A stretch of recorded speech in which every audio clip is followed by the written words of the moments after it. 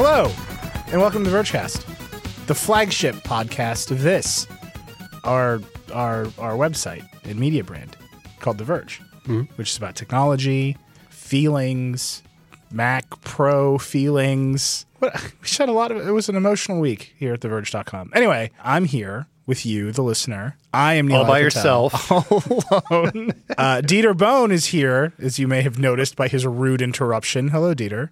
Oath. Oath is watching us at all times. Paul Miller's here. Listen to that laugh. Hello. Where the hell have you been? I was on vacation. Yeah. Where'd you go? You look good. You look rested. I went to Arizona. Yeah. But it was like a family vacation. So like they were like, let's have day one of the vacation be Vergecast Day. Yeah. And day 7 of the vacation be Vergecast Day. Yeah. You really run into that with those 7-day vacations. Yeah. But it's good. You're rested. Feeling good. I feel wonderful. You ready to have some audible emotions with us on the show? Absolutely. The Vergecast. I missed the place it. for I audible missed it. emotions. Well, then I missed South by Southwest too. So I've been really missing you guys. Yeah, I've missed you too. Oh, by the way, Ashley Carmen's here. Hello. Our very favorite. How's it going, Ash? Good. Yeah? Yeah. What are you up to? Reviewing cars, man. I know. Your screen drive. Yeah, screen drive. For the listener, Ashley you've written 2 of them now. She's Yeah. reviewed 2 cars. Mm-hmm. The Elantra and the new 5 Series. And the whole point of this series is to pretend that the rest of the car doesn't exist and to just hold the buttons and screens to the same standard as like tablets. And so Ashley and I were like working on it, and I was like, you need to be way meaner to this because it sucks. Yeah, it was too nice. They all suck. But I think that's like really interesting. I really hope there was some car designer in Munich that was like people have reached out. Us. They're very interested in this series. Yeah, I think it's gonna be a thing. We're single-handedly Ashley's gonna make the car industry better at technology. I think it's a good effort. We put up with so much mediocrity in cars. Yes, because of the thing. Because you're like, I'm in a fancy car. It's rolling. Mm-hmm. It will protect me from death if I roll it incorrectly. The thing that Apple needed to do with the new iPad is just put some wheels on it. And then it would roll, and we would forgive everything about it. Just put some wheels on it. It's an iPad. It's also a car. That'd be great if the last line of your review was like, also it's a car. I didn't mention that. Anyway, let's start with Apple. That's a good place to start. So, Dieter, do you want to? I'm just going to offer you this. It's just for you, buddy. It's because I love you. Okay. Do you want to talk about your review of the iPad? Do you want to start in 3 words of that review? Sure. It's an iPad. There you go. We're done. Knew it. I knew it. No, let's start with the big Apple news, and we can talk because we reviewed a bunch of stuff this week. We'll do that a little bit later. Let's start with like the big crazy Apple, the totally out of character, very oddly disseminated information out of Apple this week. New desktop computer. Who dis? Yeah, Apple. yeah. It was strange. I mean, Paul, you and I have covered Apple together for a long time. Dieter, you and I have covered Apple together for a long time. Ashley, you're new to the crazy. I'm new to the crazy. It's true. This is next level crazy. Yeah. It's not crazy. normal. It is the weirdest thing since like they fired Scott Forstall. As far as like Apple, this is how Apple admits its mistakes. So Scott Forstall they fired during, I believe, Hurricane Sandy. So I was not. Yeah. I had been evacuated, and they put out the press release like while I was cowering in a hotel room waiting for a hurricane. Other companies do like Friday news dumps. Apple just waits for a natural disaster. That's how they make. But that's not what they did here. So what they did here is they called in a bunch of excellent journalists. I don't mean to denigrate them all. They just like hand selected some great journalists, called them all in Apple, put them all in a room. John Gruber, John Pekowski, Lance Ulanoff, Ina Fried, Matthew Panzarino. Yep. And said, and Panzarino published the entire transcript of this meeting today. So I just read it on by the way, TouchScreen. it's going to be really hard for me to focus because like so people read Apple statements. It's like Kremlinology, you know, it's they speak in such a particular way, and they've done it for so many years that reading between the lines of what they're saying is like there's a whole cottage industry of it. And if you've never been in a room with Apple, I'll just give you like the behind the scenes thing, and you can kind of see it here. Like you will ask them a question, they'll give you an answer, and like in your head you're like, man, that is really like eloquent and like well thought out and also incredibly carefully parsed. And so later on, you will, you know, ask the same question, but in a different way. And they'll give you literally word for word the exact same sentence. Like Apple executives would make the greatest, like, I don't know, Broadway stars because they never forget a line. Yeah. They never forget a line. They're good. They're very good. Yeah. So seeing a whole transcript of like what, as far as I can tell, is a monumental, like, I don't want to say performance because like they are genuinely speaking, but like their ability to like not say we screwed up, but like have language that approaches it and keep talking about it for like a solid hour and not like screw up and like say something dumb. Like in this very podcast, we're going to talk for a solid hour and I'm going to say like 15 self-incriminating things that make me look like an idiot. And that never happens with Apple. So I shot a man. Anyway. Let's talk about what it is before we get into the criminology. So Apple put out the Mac Pro in 2013. Phil Schiller stood on stage and said, "Can't innovate my ass," which was not in the script. And so like Apple PR at the time was like, I remember that very clearly. It's, I don't know if I'm assuming our audience knows what Mac Pro is. It's a cylinder. Inside the cylinder, there's a triangular core with GPUs on two sides and CPU on the third side. And there's a huge, slowly spinning fan on top. And the whole idea was that dual GPUs would be the thing. There's thermally balanced heat. The slow fan pulls everything out at once. And Apple, as I'm sure everyone is aware, believes that external peripherals over semi-proprietary interconnects are the future of all computing. So they thought Thunderbolt 2 expansion would be the thing. None of that panned out. Actually, Paul, I want to hear your take on sort of what's up with GPUs. Because it seems like they made this big bet on AMD parallel GPUs, and the whole world is living in NVIDIA town now. Yeah, well, there was a time when, like, if you were going to go real crazy, you'd do like 4 GPUs. Mm-hmm. And that is just not, for whatever reason, I'm not exactly sure why, but the architecture has not worked out for lots of GPUs. And there's hardly anybody's even doing dual GPUs right now. You just don't get a huge performance benefit. So it's mostly about one big GPU. But the whole problem is that the Mac Pro is a beautiful piece of engineering. Yeah. It's absolutely wonderful.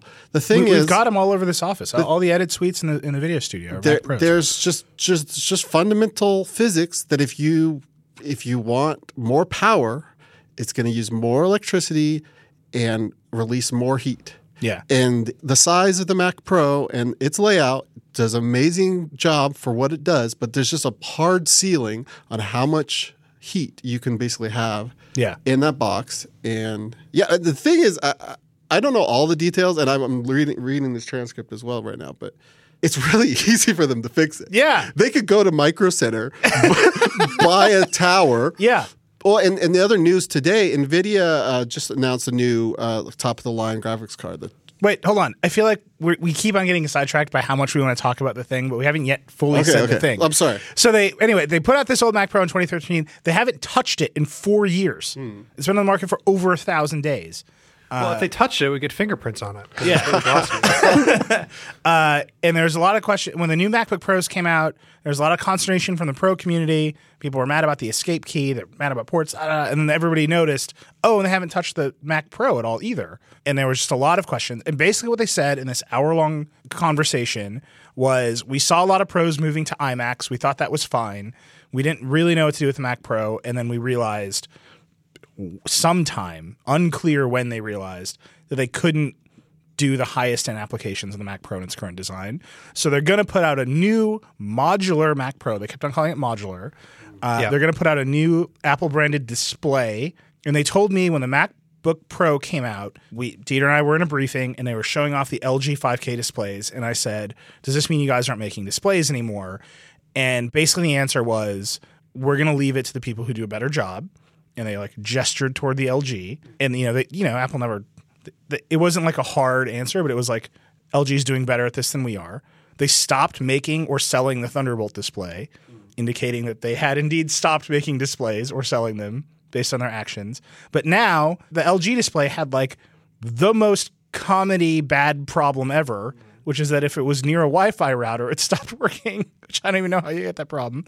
And so now Apple's like, we're going to make a new Mac Pro, and we're going to make a new display. We're going to get back in that game, and it's going to come out not this year. But they wouldn't confirm next year. I mean, it's got to be next year, right? I feel like them refusing to confirm Panzerino changed his story today because of what you said. They were very, very careful to not actually say next year.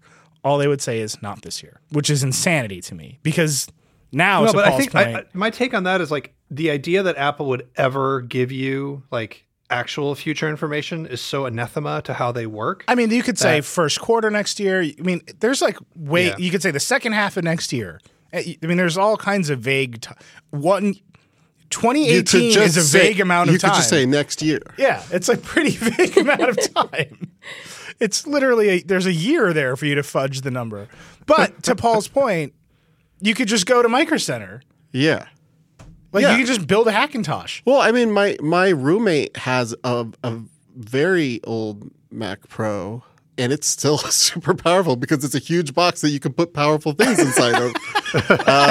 But NVIDIA just announced this Titan XP. It's like a super powerful graphics card. It's like $1,200, but it's got basically, except for the amount of RAM it has, it's way faster than their Quadro 6000 or whatever, which is a $5,000 card. Yeah. So NVIDIA, and then AMD is about to come out with Vega. They're saying they said first half of the year. Yeah. They really committed, and they're starting to push that. The rumor right now is maybe like May, like Computex. Well, so time. maybe that's the deal with Apple, right? They're waiting on AMD because they're really locked into AMD as their component supplier. Yeah, but they're going to have stuff this year, and the AMD has great processors too. I don't know if Apple will use that, but all that to say, NVIDIA also announced Beta Mac drivers. Huh. Which only makes sense right now if you're using an external GPU, which hardly anybody does, and it's not Or you build a Hackintosh. Or you build a Hackintosh. I like that NVIDIA is just like on the sly. Like, we know what you're doing. We're aware of the situation. I mean, if Apple's going to take a year to do this, there's plenty of time for AMD and NVIDIA to like try to curry favor. Like, look how sweet and great our drivers are. Yeah. Look how good a job we did at drivers. I mean, Apple's AMD all through the line right now, all through the Mac line. I don't think they ship NVIDIA anything. I don't think they do either. Yeah, that's correct. But that bet, I mean, the whole point of this is Apple never does stuff like this. And I think the timeline here is just really confusing and weird. Reading the transcript, a lot of the questions are like, when did you realize that you screwed up? Because there's a 4-year window of, hey, guys, this isn't working out the way that we thought it was. And they announced that they were going to build in the United States. Like, a lot of big decisions had to get made about what this computer, the next version will be, and where you're going to build it, and who's it for, and like what GPU to use. When did they decide? And they were like, there was no meeting. And I just keep looking at that line. I'm like, yeah, there was. You're having a meeting right now about it. And you had a meeting to plan what you were going to say. Right.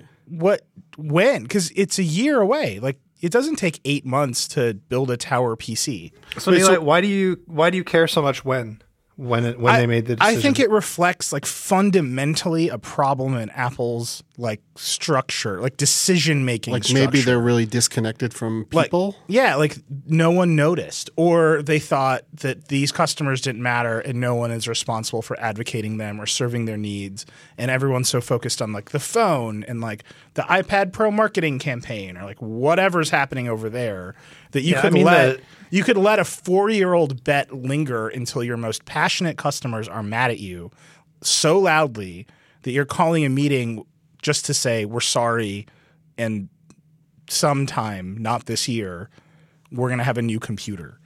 Like, Apple's a computer company. Like, the idea of Apple producing a new computer should not be a surprise that warrants, right? Like, every computer, like Dell doesn't hold meetings being like, we're putting out a new Inspiron sometime. Right? Like, that's what they're supposed to, that's their organizing principle. So, like, I just think, like, this is a sign of the organization they're too matrix, right? They're like a functional group. Mm-hmm. They don't have, like, these product owners. And that, to me, that's why it's so interesting to me. Like, Craig Federighi never was like, hey, the Mac Pro thing is, like, it's not going great. Like, let's just put some new processors in the tower and those people will be happy. Which they could have made. They could have made that decision at any time and it would have worked out great. I don't know, Dieter, do you think it's not that dire? No, I mean, to me, like the interesting thing about it is that the Mac Pro is a bummer, has been the conventional wisdom for 2 years. And what the hell is going on with the Mac Pro and Apple and the Pro market has like become like, I don't know, like existential question for the last year, or at least since the new MacBook Pros came out, when everyone was like, this is not what we want. So for me, the question is like, when did they decide that they needed to do this? And the reason the when matters is, did they not know the conventional wisdom 2 years ago? And are they whiplash reacting to like the last 6 months of like concern and angst? Or are they, was this like, has this been the plan for a while, but they waited until the angst got really bad before they told us? You know what I mean? Yeah. There's a line, I think it's Federighi says in this transcript, I would say we start talking about it like 6 months ago. It's like 6 months ago? You could have held this meeting 6 months ago and been like, not next, like something about this, the timeline of the decision and then the decision to release this information this way points to a structural issue inside of Apple that is, I think, very interesting, only because Apple prides itself at seeing around the corner faster. They're like, you don't need headphones. Use these AirPods that Dieter's wearing, right? Like, that's their whole game. And they just didn't see around the right corner with the Mac Pro. And that to me is a more interesting thing. Like, I'm using an old MacBook Pro. Well, maybe this is a good transition to another corner that they're looking around, which is making their own GPUs. Oh, yeah. That's a thing. Oh, yeah. And what's it? Imagination is like basically like, I don't need you, but I do need your money. I so was I'll see reading you in the court. Hacker News comments on this. The patents around GPUs are apparently like crazy. Yeah. And it's really hard market to get into. So I think it'd be interesting. I would love like a Tesla style, like a company to get into the GPU market and then open up its IP so to make the whole market more open. I don't think Apple's going to do that in any way, because there's a lot of room for innovation in GPUs. They're like, the CPU kind of keeps on getting more. I just watched this really good Casey Murtori tutorial on how GPUs actually work. But like the CPU basically continues to get more like GPUs with like wide instruction sets. And the GPUs get more like CPUs, so like more able to do compute tasks and like generic computing. But they're still like on two ends, and there's nothing like really in the middle. There's so much room for innovation and like more like imagine something like an Intel type graphics where you have one set of RAM addressed by both, so you don't have to copy back and forth over a bus. But I don't know. There seems to be tons of room for innovation, and somebody vertically integrated like Apple really has the most chance to shake that up. Yeah, but they're only going to do it in their phone. Probably just in their phone. For me, the GPU and the iPhone thing is like, oh, do you feel like you have to do that because the off-the-shelf stuff or the imagination stuff is like not up to what you are actually hoping to do in augmented reality? Like that to me is what that's about. I do want to go back just briefly to the Mac Pro and connect it up to the Galaxy S8, which is a weird thing to say. Interesting. But for the new Mac Pro will have a dog butler that listens to your every word. There was a period of at least 5 years where the default assumption about Apple products was that they would be the most beautifully designed, and Apple would make really good bets on the specs, the internals of it. And that default assumption was like completely correct, especially when you look at the iPhone, but also when you look at, MacBook Airs and whatever else. They bet right on high resolution displays. They bet incredibly wildly right on ARM and on like the way that processors on phones and then later tablets should get made. Their phones looked better than everybody else's. Their tablets still look better than everybody else's. And I think one of the reasons this Mac Pro thing is so like terrifying to Apple is that default assumption of their infallibility when it comes to product design, both like the guts of it and the look of it, is going away or is now gone, or is at the very least getting challenged. So like not a lot of people are super impressed with the Touch Bar on the MacBook Pro. We think that they screwed up with the Mac Pro, and so do they.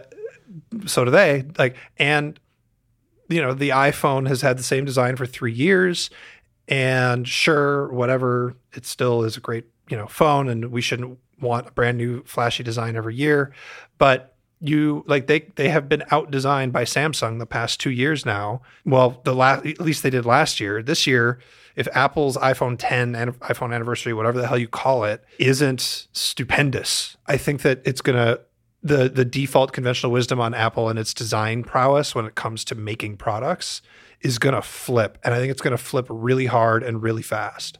Yeah, I mean, I don't know. You're wearing AirPods.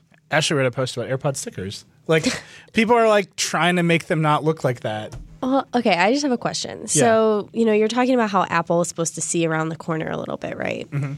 And I'm just wondering if like Apple really just thinks people just want to buy the phones. Everyone's using their phones to like surf the web or whatever, like general consumers, not pros. And you're saying that the pros have stuck around for these past 4 years. Like everyone here has a Mac Pro. Like they're still with it. So maybe this timing isn't actually like they're upset. They want something new, but Apple's giving it to them. Like, I don't know. Yeah. It seems like they've stuck through and the customers are still here. Like no one upgraded to a Windows PC. I think there's a bunch of people who are more interested in switching to Windows. And I think this is you're probably right. Like the timing is right where Apple sees if they don't do something, they're going to lose a bunch of customers to the Windows end. Particularly, I think now, actually, you can connect it to what Dieter just said about AR. Like, if that's their next move, they're going to do all this AR stuff. Someone needs to make it. And if they don't have products that can help you make AR, which requires a great deal of they're just going to have to do something else, right? And like, I think app developers, what do you do on a phone? You run apps and you like watch videos. The people who make that stuff, you need to give them something to make it with. You can't make it on an iPad yet, at least not to the level that you'd want. So I think you're right. Like the timing just ran out. It's just weird that they didn't. It's weird that they're late, right? Like this is probably the right time. It just seems like they're neglecting this audience. Like to me, it just seems like they're like, you know what? We're going to focus on like the teens and moms who want to watch YouTube and who want to go through their photo albums and make little montages and just want to iMessage their kids. Yeah, and that's working out great. I can iMessage from my MacBook Air. Yeah, like awesome, and I can watch YouTube videos. Like. Not everyone needs to video edit, so maybe they're just like, you know what? We're going to sit back. Yeah. I don't know. But that's the thing. Like, they're not... Again, I'm new to the Apple... No, it's not that. It's like Apple's supposed to be this scrappy upstart, and now they're acting like the big company that is like, well, we're going to buy it anyway. Like, that. I think that's what gets me. Yeah, right? Like, that's totally how I see it. They're like, well, you don't have a... Like, what? Do you want to use Windows? That's totally how they're acting. It's a circle. We made you a fucking circle. Just use it. It's fine. I don't think they want to be that company. I don't know. It just makes me sad to think of them as being that company. If you're working in 3D, which you have to do augmented reality, you are on Windows right now. Yeah. I mean, Palmer Luckey, like 2 years ago, was like, I can't support it. They don't have a good GPU. Mm-hmm. Like, that was 2 years ago. And like that, if that is indeed the future, then they're going to have to catch up. And maybe that was the wake up, right? Like they're working on their big AR plans and like somehow I don't think Palmer Luckey. No, I meant like Apple's working on their big AR plans because Tim Cook keeps talking about it, and like their own engineers are like, yeah, we're going to need to build some PCs here because we can't use our own products. Like that would suck if you're Apple. You're like, well, can someone place an order for as many Windows PCs as possible? Let's move on. Can we beat this horse? We can talk about clips if you want. I don't want to talk about Lauren and Ashley both played with it. You made a video about clips. Lauren did like a little thing. I mean, yeah, it's just a video editing app. It's kind of like it's basically the in between of those photo montage like things that Apple puts together from your albums and iMovie, and it's all designed to be done from your phone. Do you see yourself like? To me, like at a fundamental level, the big question with clips is, do I want to edit a thing and then have to like dump it out to another app to post it? Or do I want my funny face video editing app to be built into the social networking app that I'm posting it to? Like it's an interesting choice. And it's like you just mentioned like a mom friendly choice. Like it's a really mom friendly way to design this kind of app. It's definitely mom friendly, but it's funny because I have a friend who works at a coffee shop and he recently was talking about like how he wants to do how-to videos behind the scenes sort of things. And he was doing it on Instagram where you can like start and stop your videos. So you can walk away for 10 minutes and he would show how to cold brew coffee. And I was telling him about clips and that's like the perfect app for someone like him who's just like a small brand and wants to show people behind the scenes. Like it's great for that. Yeah. And that's interesting. Yeah. That's like he can make something infinitely better. I'm not saying it's like the best or something. Yeah. But it's better than your Instagram video that has no music. Yeah. Music is something. Music is something. Although you're going to hear this tiki track way too often. Just prepare yourselves. There's something called Tiki Horizon. It's coming for you. It's coming. It's coming for you, Grams. Check it out. We should do an entire story on like default Apple sounds that are just part of oral environment. But didn't they literally commission like Hans Zimmer to make some of this music? Yeah. They have some weird soundtracks. Oh, Hans. Something called Mambo Jumbo. you Great imagine? for a coffee shop how-to. Wait, what's your go-to? Is it Tiki? I like Tiki Horizon. Who doesn't like Tiki Horizon? It's very much my vibe. Yeah. I Tiki fancy Horizon myself a tiki and Mambo girl. Jumbo. Like, are they gonna open up a shitty Mexican restaurant? Is that their plan? Or a sick ass beach bar. Yeah. Woo! Okay, fair. What was it? Cocktails. Cocktails. But We are you guys, not going down another Tom Cruise movie rabbit hole. No. people I mean, should that play movie's with great, it, is first of what all. I would say. Cocktail, I think, taught me everything about No. philosophically Don't do this. about selling out. Right? Like, you got to keep your integrity, man. Yeah. God damn it. Let's watch Look, Cocktail. if you're gonna talk about Tom Cruise movies, I'm gonna go on a 4-hour like fever dream rant about Legend. Okay, so let's just move How on. it's a really good and underappreciated movie. What was the first movie? It's Ridley Scott, right? I think so. It's like the Ridley Scott made a Lord of the Rings movie with Tom Cruise in it. Yeah, and a unicorn. Right? Can I tell you a really embarrassing story? You have every to. day. When I was like, I don't know, 11, I guess, when this movie came out, all the ads were about how it was shot in like ultra widescreen. Cocktails or Legend? No, I'm not. I haven't revealed the movie yet. Okay. And I was like a nerd, and I was like, man, they like shot it with this crazy camera. It's in widescreen. So I made my dad take me to see Far and Away. Have you seen this movie? It's not a good movie to go watch with your dad when you're 11. And Away. Yeah, it's a Tom Cruise, Nicole Kidman joint. Tom Cruise leaves Ireland with his landlord's daughter after some trouble with her, according to the IMDb. That's the worst description of a movie. Quote unquote, some trouble with Ron her. Howard movie? A young man leaves Ireland with his landlord's daughter after some trouble with her. That's all it says. Anyway, let's move on. I'm going to read this ad for a product. The product is called HelloFresh. Whether you're a busy professional couple, a large family that runs at a breakneck pace, or someone who simply wants to start cooking more, HelloFresh makes it easier, tastier, and healthier than ever to enjoy the experience of cooking new recipes and eating together at home. From creating recipes and planning the meals to grocery shopping, even delivering all of the pre-measured ingredients, HelloFresh delivers right to your door so you can skip the trick. Skip the trip. So you can skip the trip. HelloFresh delivers right to your door so you can skip the trip. HelloFresh currently offers customers a classic box, a veggie box, or a family box. You can order 3, 4, or 5 different meals per week, designed for either 2 or 4 people. There's new recipes created every week, so you never get bored. HelloFresh sources the freshest ingredients measured to the exact quantities needed, so there's no food waste. There's 2 full-time registered dietitians on staff who review every recipe to ensure it's nutritionally balanced. It's all delivered to your door in a special insulated box for free. And they've now got new light meals for spring and breakfast options. Who doesn't love breakfast? So, for $30 off your first week of deliveries, visit HelloFresh.com and enter code VERGE30 when you subscribe. That's VERGE30. HelloFresh.com. Paul, you've returned. Uh-huh. And every week, Every week. you do a segment. Even when I'm gone, I do it too. Never missed one. Never. Ever.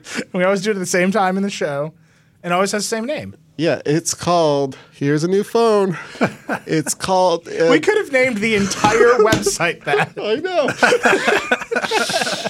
Big missed opportunity. So there's this company out of Korea called Samsung. Oh, yeah. It's got a new phone. Is your gadgetorial the S8? Yeah. Are you kidding me? You cannot do that. There's a big one and there's a smaller Go one. back on vacation. Ashley, every week you do a segment. Yes. So this segment is called, that looks a lot like a bee's hive. Hey. Yeah.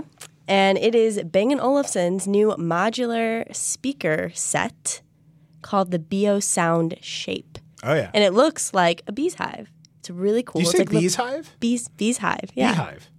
Beehive. I think of the bees as owning the hive. Like a bee's Like hive. a bee's There's an hive. apostrophe in it. It's like No trying space, to like, but there's an is apostrophe. that like a hairstyle? That's our new cocktail bar. The Bees Hive. It's great. Come listen to Tiki Marauders Mix 5. I like to think of the bees having a home. Okay, Nilay. That's fine. Everyone needs ambition. So this is the Biosound Shape. It costs, for a base kit, $4,266. What's in this base kit? Come on. Does And it that's come with 8 the tiles only. and it's each tile's a speaker, So there's speakers, speakers, amplifier. and they're shaped like octagons. Mm-hmm. And you like arrange them. Yeah. But then you can like make it really big. Right, but like, And it's supposed to that's improve. so expensive. Are you going to buy? Well, it's for your upwardly mobile bees. Lots of honey being produced there. I think part of it is it's also Like, zzz, it needs more honey. Is there such a thing as like dual income, no kid bees? Yeah. They're just out there. They don't actually have children. They're just out there living the life in their 30s without kids. Yeah. making money, And they're putting it in their constantly building apartment. ever bigger hives to fill the holes. Their in bees hive. hive. Yeah. Anyway, but you're into this thing. Where's just I the mean, thing. it's just so cool looking. Yeah. I could never afford this. I don't know. This is for office buildings, I guess. it's supposed Maybe to someone improve, very like, fancy the who wants to sound spend. characteristics of a room because you're almost like making a wall. Well, Vlad like a checked it out, padded and he wall. was not impressed with the Really? sound quality. He said it was good, like it's fine, but he's like, this is not for people who are like, Vlad, yeah. who are obsessed with audio. Yeah. It's for bees. It's for bees. They're bees. Okay, let's talk about YouTube. So, do you have cable? No. Ashley, do you have cable? No. Dieter, I think you cut the cord. I haven't had cable for years. Yeah. So I'm the Like last one with cable. 20 of them. And I'll tell you the story. We were at South by Southwest. It was like the night Maddow was going to be like, I've got the tax returns. And we all sat around dinner at South by Southwest, desperately trying to figure out how to watch MSNBC. We all failed. Like, just down I the thought line. you had like a sling setup. I used to have a sling box, but it broke.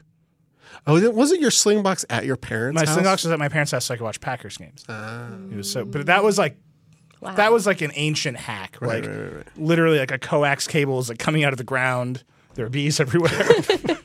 But so all that's broken now. But I have a TiVo that's supposed to have like sling-like functionality built into it. That just it just has never worked. I think Paul has PlayStation View. That's in. I had View. Not Paul. Ross. I got the wrong Miller. Ross has Yeah, PlayStation View. Ross and I both had View fail. View fail. Like just like down the line. I pay for cable. I tried to log into MSNBC. That failed. The only thing that worked was Megan found a pirate periscope of somebody pointing at a TV. No, they're pointing at a laptop rather. So it was a periscope pointing at a laptop, and then the laptop started buffering. So like just fails all around. So I'm like thinking about that. YouTube comes out with YouTube TV. Ben reviewed it this week. It's got some weird holes in the channel thing. But Yeah, the channel hole thing is a real problem for me. like, but they'll fix it, right? I mean, that's the promise of all these services. But it's $35 a month, and it actually works, and has an unlimited DVR. Yeah. Would that convince any of you to buy it? If they just improve the channel lineup by like 15%, I'll probably do it. I'm paying for PlayStation View right now. I never use it. I'm not really happy with it. The unlimited online DVR is actually a really big deal. Yeah, the for DVR me. really stood out to me. I do wish that it was also like the real problem that I have with most of these services is like the actual like on demand component of this stuff is always really crappy. Like DVR is fine, but like, you know what? Just you've got it available. Just DVR everything for me always, all the time. Like don't just make it all on This demand. is a weird copyright law thing. I know. It's because then they're not allowed to. Right. Like there's like a real question in my mind why they can't do that, and also or if they're deduplicating. So if you have YouTube TV and I have YouTube TV, and we both decide to record the same show, do they have Right. to make two separate copies? Very, very unclear. If they do, that is stupid. Right. But if they don't, then why can't I access your copy later? And like some weird, right? Like if I start a show 10 minutes in, I hit record. Like they have a copy. Well, that of would it. be me. And like, you would think that there's distributing a- it to you somehow. Yeah. Right. And you would think that there's like they could do it and like make some reasonable argument about why it's okay to have just one copy of it that they stream to everybody because they separate it out in some other way. You would think that that's possible, but you would be dead wrong, and you can just go back and read what happened to Aereo a few years ago. to see just how insane these rules can get. Well, I know it's a different situation, but yeah, because YouTube has nevertheless. deals, right? Like Aereo was like circumventing the deals system, and they also had a warehouse full of tiny little antennas that they were very proud of. Did it right. In that they were basically they failed and they got shut down, but that wasn't their bad. Yeah, was but the the bad of Aereo the got it laws. wrong because their app didn't work. I had Aereo, and it was like not good. Worked for me. Well, Aereo was about as good as Boxy, and I say that with as much promise and hope and failure all mixed into one. I don't think you know what the nice thing about YouTube? I could imagine myself in a moment of desperation signing up for YouTube because something is so important that I have to see and it's on TV. That's it, and that's the one you're going to pick because where do you go to watch video on the internet? You go to YouTube. I go to YouTube. And so And if you trust YouTube that is just they're, like, like, I not know gonna the buffer. app works and all that. and you're there, and they're just like, push this button, Yeah. and we're just gonna here's a free trial for a month. Activate real television. Okay. Yeah. And then here's what and I then don't it's on get. TV. Google secretly has the best deal in like online media subscriptions ever. You can get YouTube Red and pull all ads out of YouTube and Google Play All Access Unlimited, whatever that shit it's called, for $10 a month. So you get a fine music streaming service, and you get rid of all ads on YouTube, and you get some crappy YouTube Red shows, I guess, whatever. That is a great deal. None of that, except for the shows that they make that nobody watches, is part of this TV bundle, and I don't understand why. Yeah, I don't know. I should have loaded up YouTube.com today and had like a huge banner like pay us $20 more you dollars can a month. only get it in Chicago, LA, New York, Philadelphia, and Well, San I Francisco. live in New York, Neeli. Well, I know, but like, and Google knows that too. they know everything. And so does Comcast. And so does Verizon. And so does Paul Ryan. I don't know if he knows a whole lot. Sorry. He's the representative for my parents. But yeah, Dieter's totally right. YouTube Red is one of the best products. Yeah, I love it. I mean, Do you have Red? No. I hate You gotta get YouTube ads so much. At one time, I went through this project. I probably described this before, where I tried to create a targeted ad at myself, like tried to make a super targeted ad that was like 5 seconds long. So that I could because I had this idea, like you should be able to buy your own eyeballs. You should be able to outbid advertisers who think your time is worth this much. I'm like, well, I think it's more valuable. So Yeah. I tried to. I could never actually get it to work. Were you like in the YouTube ad back yeah. end? Oh yeah.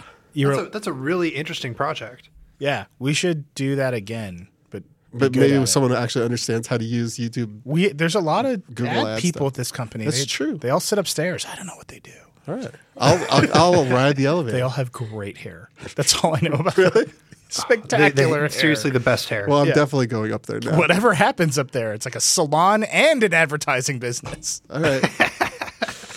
But so here's the other thing about YouTube TV. It's $35 a month, but if you sign up for it on a phone, it's $39 because Apple charges the iOS tax. If you sign up for it on an iPhone, if you sign up on an Android, you're fine. Yeah.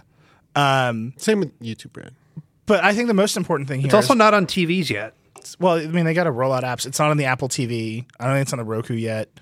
But when they get it out on the Apple TV, Google will have a much better TV system on the Apple TV than Apple, Well, which I think is crazy. I mean, my smart TV is just Chromecast. My Vizio is just Chromecast anyway. So Yeah. I don't know, man.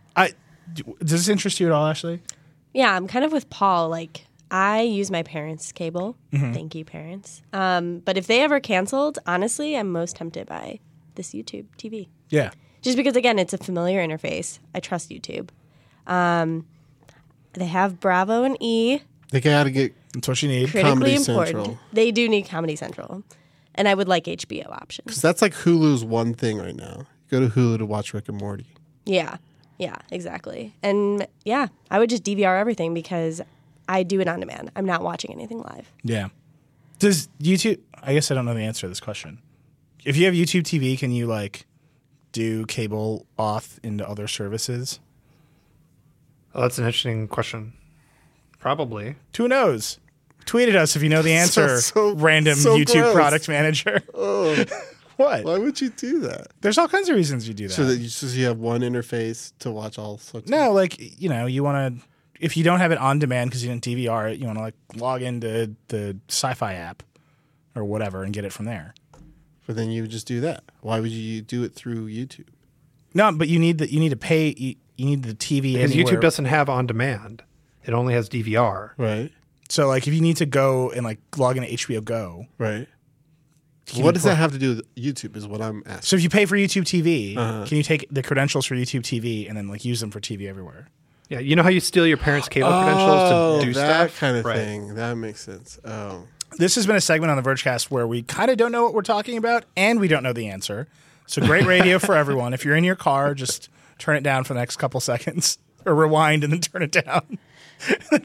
Also, a big thank you to parents everywhere for sharing their cable credentials with their children. I have now hit the Seriously. point with my parents where I'm subsidizing them for things and I'm very irritated about it. That's not how it's supposed My to go. parents watch my Netflix. Yeah. There's one called Paul and there's one called Family. Aw. My family shares Netflix, and like my brother-in-law passive aggressively switched their credit card back and forth whenever it expires. Wow. And then I keep on turning on the 4K support, and he keeps turning it off because it's on his credit card right now. But my niece and nephew have discovered that if they don't use their profile and use my profile, my recommendations get ridiculous. Yeah. So they've started trolling me through Netflix Your recommendations. niece and nephew troll you all the time, I feel like. That's all they do. I wish they would study math. No, it's fine. They're great. I love them. They're going to be great. It's all going to be fine. Everything's going to be fine. Yes, they're 12 and they've learned to troll, and it's wonderful. This episode of Vergecast brought to you by Squarespace. Whatever your next big idea might be, count on Squarespace to help you create an eye-catching online platform that brings it to life. Whether you need a portfolio to showcase your work, a store to sell your products and services, or a blog to share your ideas, Squarespace gives you everything you need to look like an expert right from the start. You can get a unique domain, which strengthens your brand and makes it easier for visitors to find you. Plus, with Squarespace's award-winning templates, creating a beautiful website is simple and intuitive.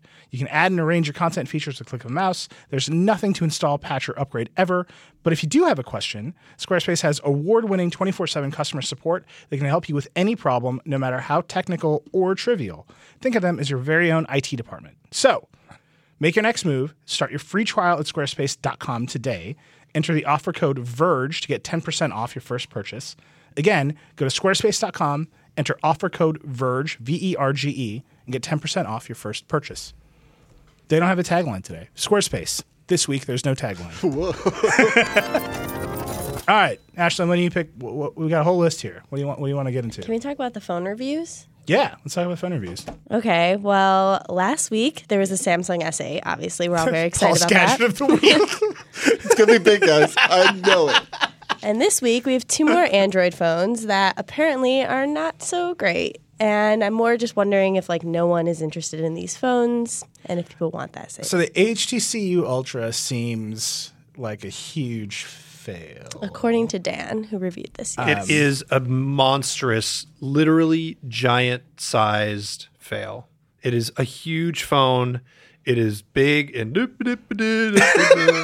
Yeah, it's funny in the way that big things are funny, right? yeah, Because like big things are like inherently funny. Like Andre the Giant. like in that like sad way, right? No, yeah, it's not like tragic This is comic. taking a turn. Yeah. Sad a little bit because he died young. My God, this is the darkest episode of the Vergecast. But much like the HTC U Ultra, But everybody remembers the thing about the peanut. everyone remembers it, but died young. But also, But this is a sweet color. Can we all agree? the blue is very sweet. It's nice. No headphone jack, USB-C audio, non-standard USB-C audio. Yeah, Weird it's proprietary proprietary USB-C audio. HTC is like, people love that Lightning. What if we had our own Lightning, Right. but we're HTC? I don't understand any decision on this What one. about this little It, extra it has a screen second above the screen. Yeah, what if we took So- LG's worst idea from 2 years ago? I don't know. But Dieter, you reviewed the other one. Yeah, so the LG G6 is not a bad phone. Actually, it's a very good phone with some pretty bad software. Because I don't know. I've got this whole thing where like there's like an LG way of doing phones that people apparently like, and I don't understand it at all. It's like I don't know. It's like Star Trek. It's an interface that somebody loves, and everybody else is like, I don't know what's going on here. But basically, the G6 is like the cut rate, less fancy version of the Samsung Galaxy S8. Yeah. They both have the same core gimmick, which is the screen is super tall and there's almost no bezels or no bezels. And that's like the point of the phone. And LG did, I think, a really good job. When I took my SIM card out of the G6, I have a Google Pixel and an iPhone 6S, and a Galaxy S7 Edge. And I like literally put the SIM in all three phones because I'd put it in the first phone, pick up and be like, well, this looks stupid. Why is this screen so small? And I put it in the next phone. Well, this looks stupid. Like every phone should have a screen that takes up this much of the front of the face of the phone from now on. Yeah. It is just way, way better. The stretching thing isn't a problem. And yeah, you can complain about the letterboxing on the left and the right if you really want to when you're watching video, but I don't have time for that, worrying about that. It just like, you can just see more stuff on the screen without having a gigantic phone. And so good job, LG. I mean, the gimmick in my video and reviews, I gave it a participation award. Yeah. I love that you bought the ribbon. I bought the ribbon because like all the trophies were really bad. I wanted to give I spent like an hour on Amazon. Like nobody will know that this is a participation trophy. Like the world's game of participation trophies is gone. The participation ribbon, the box that it came in had a crying child on it. No. Yes, it was amazing. Oh my God. But yeah, like they deserve credit for being in the conversation in 2017, having made a phone. If they would just have like normalized the pricing on this thing and gotten that pricing down to like $650 or $600 even, we'd be having a wildly different conversation about it. The conversation we'd be having is if it was a little bit if you cheaper want an Android phone, yeah, you could get an S8. You get the S8 if you want the best one. You get a Google Pixel if you want a good, clean Google experience. Or if you don't want to spend that much money, you get the G6. That would be down the line what everybody would say about Android phones for the next 6 months. Instead, what we're saying is, hey, LG, crackerjack job. I'm saying really that it's $600. I think it'd have to be like you're going to save $120 and not get the best one is like kind of weird. That's fair. Especially when you're kind of like up in that territory. But if this is a $500 phone, I'd be like, yeah, this is like the default Android phone if you want the best one. Yeah. I mean, we are due at some point for a new OnePlus. That'll be interesting. There's Android phones every other week, but I don't know, man. I just can't get over how bad HTC whiffed the U Ultra. Like they make the Pixel. They know how to make good phones. They've done it in the past, but it seems like, honestly, ever since the original HTC One with its Ultra Pixel, they've just been like just swimming upstream trying to get people to take them seriously. And every year they almost get there and then they don't. And it's just like, what are you doing? Well, you know how to do this and you just screw it up every year. The Ultra Pixel thing to me was, we were talking earlier about Apple seeing around the corner. Like HTC saw around the corner. They're like, people are going to value low light performance in their cameras, and we're not going to get in the megapixel race. And they just like crashed. They're like, we see around the corner, and they forgot to like pay attention to the world around them. I mean, that's like the story of HTC. Like, I don't know. I think they should just focus on making Google's phones for them and not worry about anything else that they're doing because they don't have it. I don't know. Well, and the Vive. But Addie wrote a great piece this week on 1 year of the Vive. She referred to it as the Palm Trio era of VR. Or actually, she quoted somebody who referred to it as that.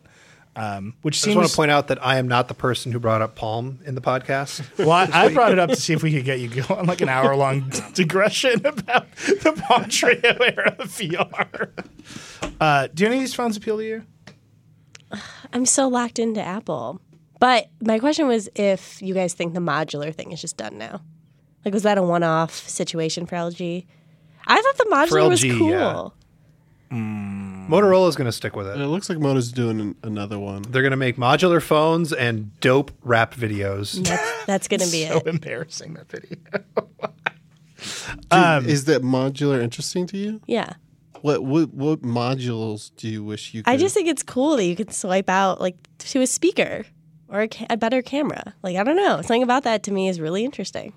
Like I just always feel with modules, if you're carrying that around, you can't just put modules in your pocket, right? Well, people carry around those iPhone lenses like we were talking about today. Right. So you could do that, but or you could just carry a Bluetooth speaker and a better camera in the bag that you were putting your modules in, right? But the module would be smaller, I guess. I mean, I don't know. I just think it's kind of fun that you can swap it out. Yeah. That's I mean, all. it's kind of, but that's like, it's kind of fun is not Gonna enough. sell phones. Like, here's a good idea. Although, Dan loves the Motophone way more than the Pixel. Like, he's way into the Z Play, which seems insane to me.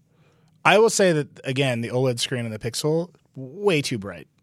Like, every color is way too bright for me. I'm kind of hoping Apple does not go to OLED with the new phone, but I'm sure The G6 is an LCD. I know. LG makes great LCDs. Call them a name with bad software. Yeah. I mean, I'll bring it to New York so you can play with it. I'm excited. Paul, what's your situation? I have not seen a single thing that any phone manufacturer has done that made me think, gotta get that phone since Gear VR.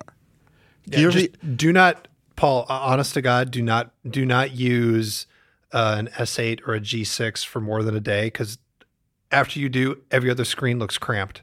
Okay. Well, so, I mean, I appreciate that warning. Maybe you're right. Like, maybe I'm totally missing out. And where's your headphone dongle?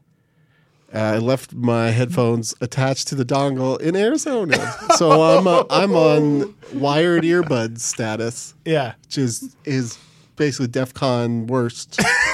DEFCON worst as far as dongle life goes. But I'm still making it work. Yeah, I mean, but yeah, like all these phones seem to have like some interesting features, and like I like to upgrade my iPhone because I know I'll get better pictures and stuff like that.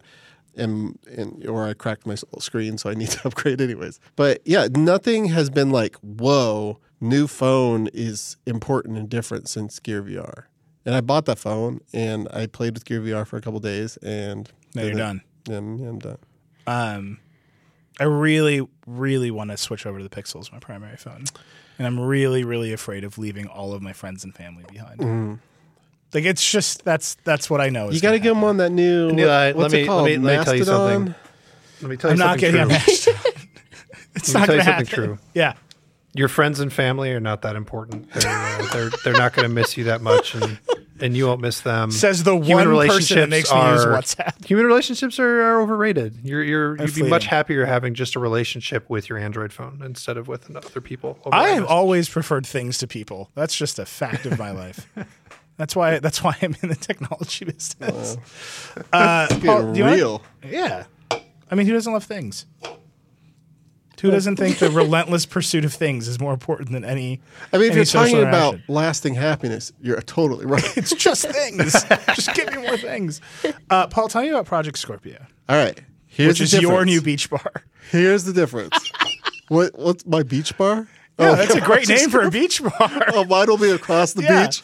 From Tiki Thunder. What's the name of the song? Tiki Horizon. Tiki Horizons. Tiki Horizon. Bees Hive. Yeah. The Bees Hive. It's like, where are we going to rage tonight? Project Scorpio is going to appeal to like local angsty. Yeah. Like the angsty locals. Yeah. Yeah. Not just tourists. It's the real bar. It's the real bar. Yeah. You have the best industry night on the beach.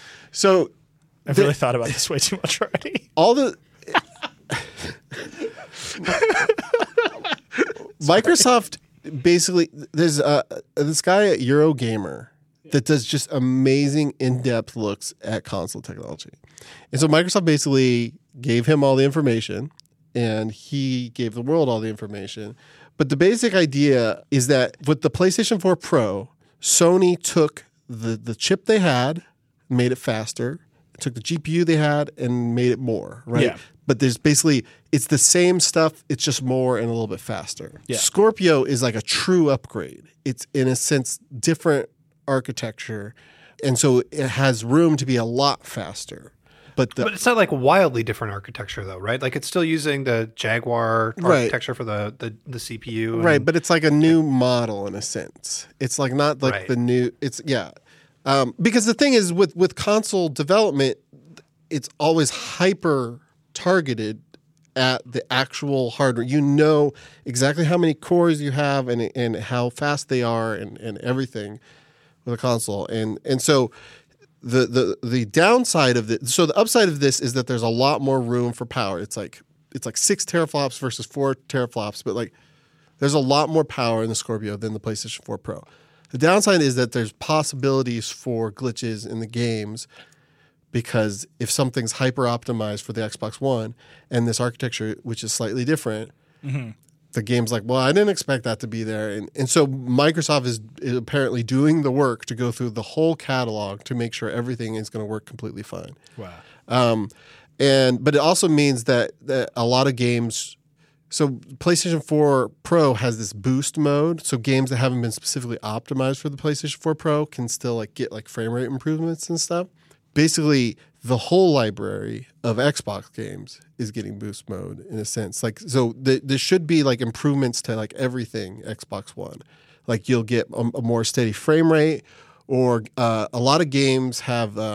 Man, I'm really feel bad because everybody should just watch this Eurogamer thing because I'm just ripping this guy off. But a lot of games have dynamic resolution. So when like Overwatch does this, like when it gets really hectic, the resolution is lower so that they can keep the frame rate up, because like especially shooters, you want to prioritize frame rate. So games like that will dip in resolution less often. It's going to improve basically everything for existing or almost any Xbox One game, or even like Xbox 360 games that run on the Xbox One should improve in some way, either frame rate steadiness, like staying right at 60 or right at 30, or like staying at 1080p instead of bouncing down to 720 or 900. But like this whole thing was like way less emphasis than Sony did on 4K. So like 4K games will be totally possible, and I'm guessing that will be more of like the stuff that gets optimized, like stuff developers going in and tweaking their games to have a 4K mode. And this console will have a lot more headroom than the PlayStation 4 Pro does to be able to do that. So the game should look as good or better on the Xbox One if they have been optimized for it. So They made a faster console. but like all this extra headroom, Yeah. is it a decade worth of headroom? Or are they just going to do this again in 2 years? Like, I guess that's like my big question with these new console cycles. I don't know if anybody knows yet if this is the new status quo where they just bump the specs every couple years. I mean, I think they're going to want to have like a big splash, line in the sand generation, I would assume, because that I think is very good for business. But I don't know, Dieter, do you get a vibe that like this is going to be forever, where they're just going to keep on updating like this? Yes, that's exactly what they're going to do. Until they realize that nobody's bought any more Xboxes. Yeah, I mean, it just feels like you make the console break so you can like kill backwards compatibility, right? And like that's not what they're doing now. Microsoft's not killing backwards compatibility anymore. Like they have basically through the 360 now. Yeah, well, this was their big thing last year. We did a whole bunch of stories and feature about this. That like Microsoft is now treating. They're trying to hybridize and change the console market so that we think of it a little bit more like the PC gaming market, where like there's just a platform, you code your game to the platform, and then it will look better or worse depending on what your computer is, and it will look better or worse depending on what your console is. There's a very, very real question about whether or not that's actually going to hold together for more than 5 years as a strategy. I would like to believe that it would, but to me, like Microsoft's like big critical problem right now isn't so much is their grand bet on the future of console architectures right or not. Their big problem is that they're getting outsold by a huge margin by the PlayStation, and the PlayStation is getting all the best games exclusively, and they're not coming to the Xbox, or they're only coming to the Xbox later. And so that is like the bigger, more immediate problem. I actually think their bet on building a console architecture like plan for the next, decade or however long it's going to be is pretty good. I just think the games are pretty not good, and that's a problem for a game console. How many PlayStation 4 exclusive, like non-first parties, are we talking about? I know Persona 4 or Persona 5. What other? Was Horizon Zero Dawn on the Xbox? Of all the times that we need Megan, I think you're right. There's also like the network effect, right? Yeah, like just the general sense that like more people are on the PlayStation. Yeah, You're totally right. Horizon Zero Dawn's PlayStation 4 too, as well. Andrew and Chris have been Although writing it's about this. published by Sony, it's kind of first party. Yeah. But no, I mean, but Andrew and Chris have been writing about the fact that like the Xbox is great, but the PlayStation has better games right now. It's just a thing. I need to buy a PlayStation, and I need to buy a PlayStation VR, and then I need to leave this reality behind. I keep Get a thinking about PC, it. dude. Neil, if you I buy a have to PlayStation, now, I but will now I literally have to give you wait. my PSVR. Why do you have to wait? Until 2018 or What, 19. are you kidding me? For a new powerful Mac. Oh, because then all the games will be on Mac right away, right that second. Yeah, it's going to be awesome.